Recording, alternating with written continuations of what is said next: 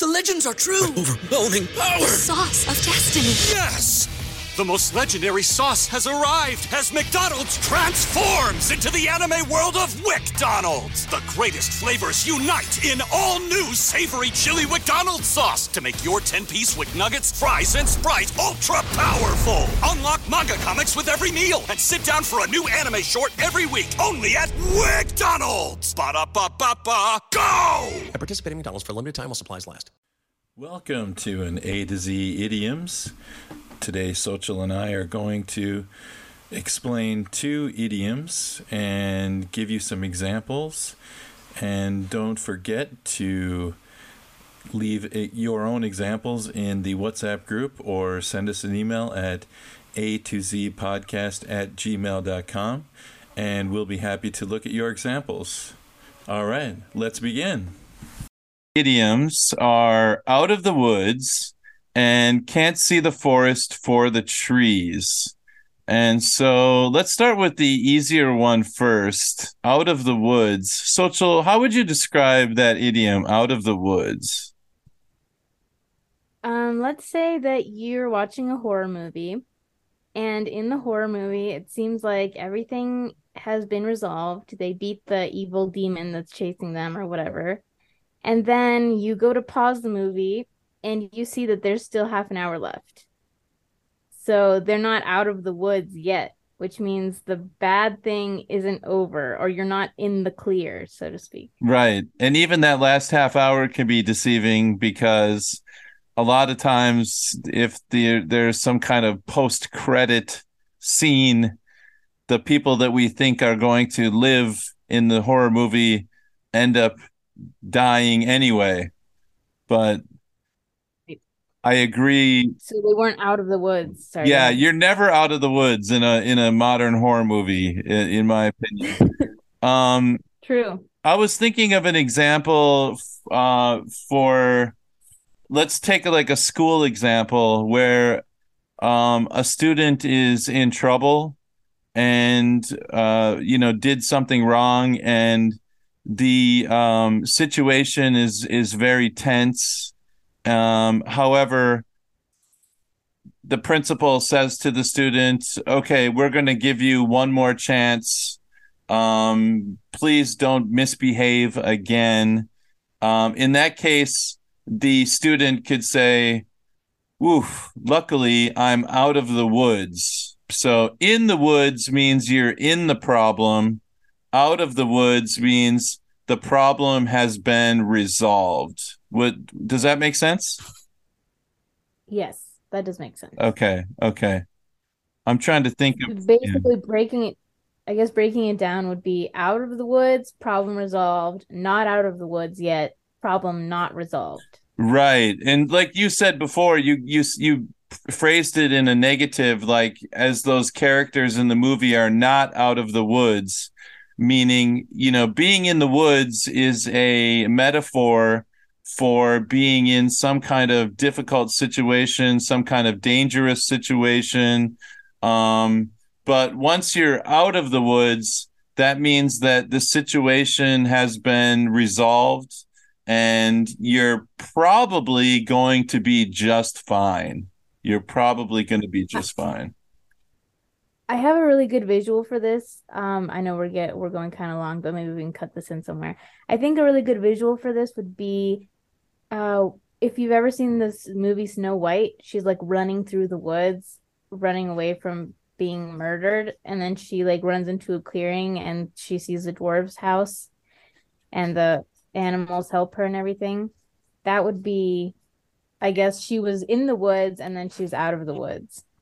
Right. Except in that case, I would say in that movie, temporarily out of the woods.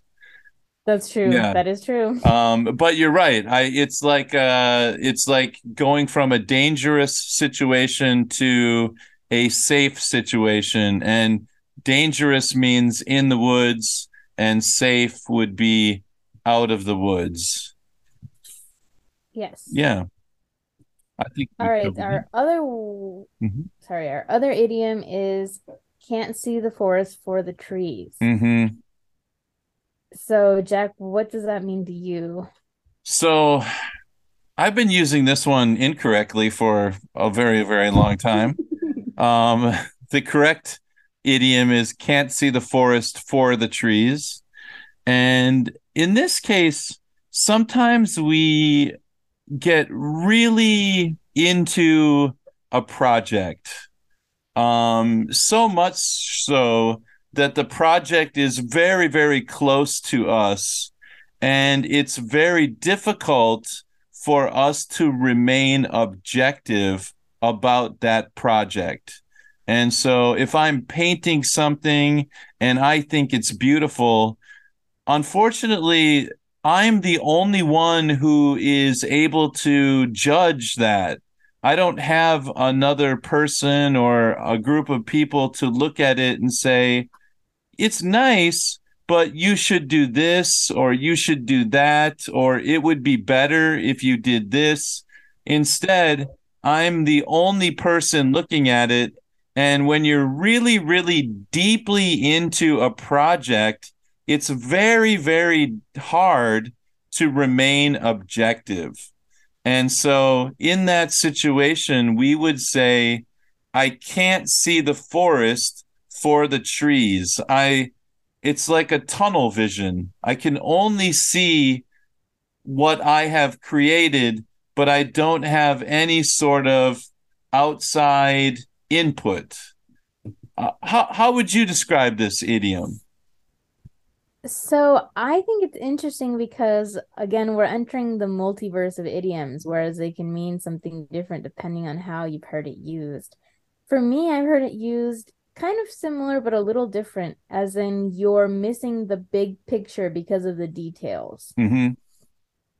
That makes sense. So like if let me give me a second to think of an example. We'll just cut the dead time. No, it's all right. um I'm trying to think of an example. So something like you're hung up on the details essentially of something, so you can't see the big picture. Maybe you're trying to um I don't know. I'm very bad I at think this I because can help you. I can help you. If oh yes, somebody's please building go. a house and they're really, really obsessed about the door, and, and the Yes. door has to be perfect. The door has to be beautiful, but there's no roof on the house. It, Right. it's like Right. you know, you can't see that the roof is more important than the door. And so in that case, you're totally focused on the door, which means you can't see the forest through the trees. You can't see the big picture, which is first, if you're going to build a house, you need a roof, you need side beams, you need walls, you need a lot of things to build a house, but the door is one of the last things you should focus on. But some people want to focus on the little details first. Is that what you're saying? Yes, I think that's a good example.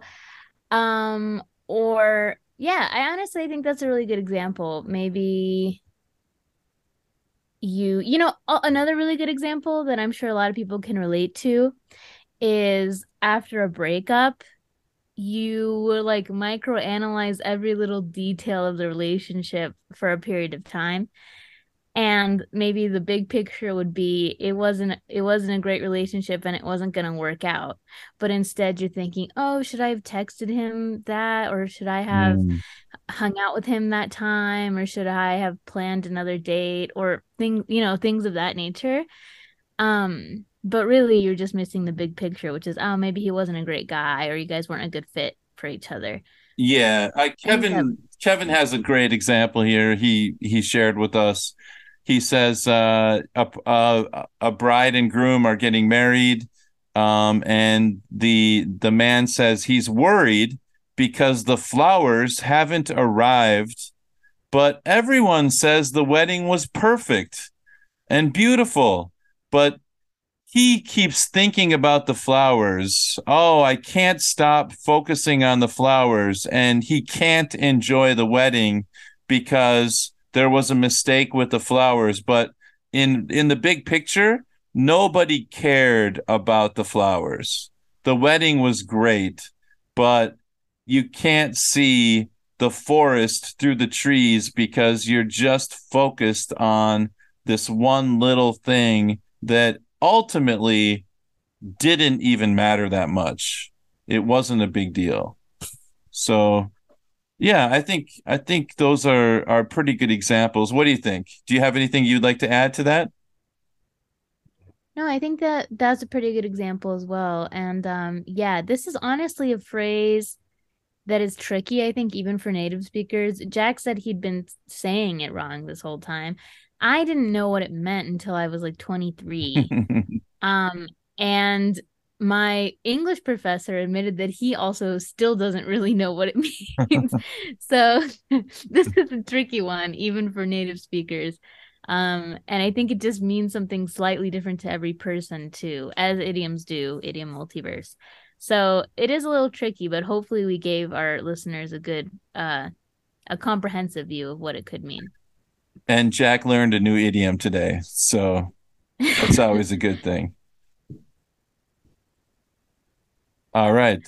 Well, with that said, I think we covered it. Thanks, everybody. We will catch you on another episode. Take care and have a great day. Thank you. Bye-bye. Thank you. Bye-bye.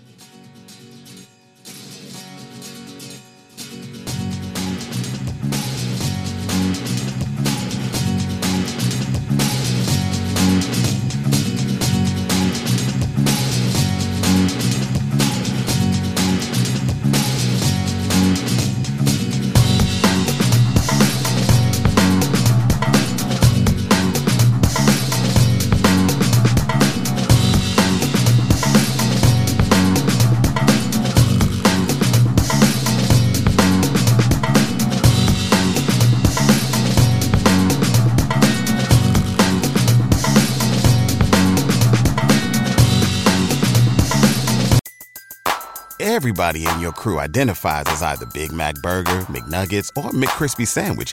But you're the Filet-O-Fish Sandwich all day. That crispy fish, that savory tartar sauce, that melty cheese, that pillowy bun. Yeah, you get it. Every time. And if you love the Filet-O-Fish, right now you can catch two of the classics you love for just $6. Limited time only. Price and participation may vary. Cannot be combined with any other offer. Single item at regular price. Ba-da-ba-ba-ba.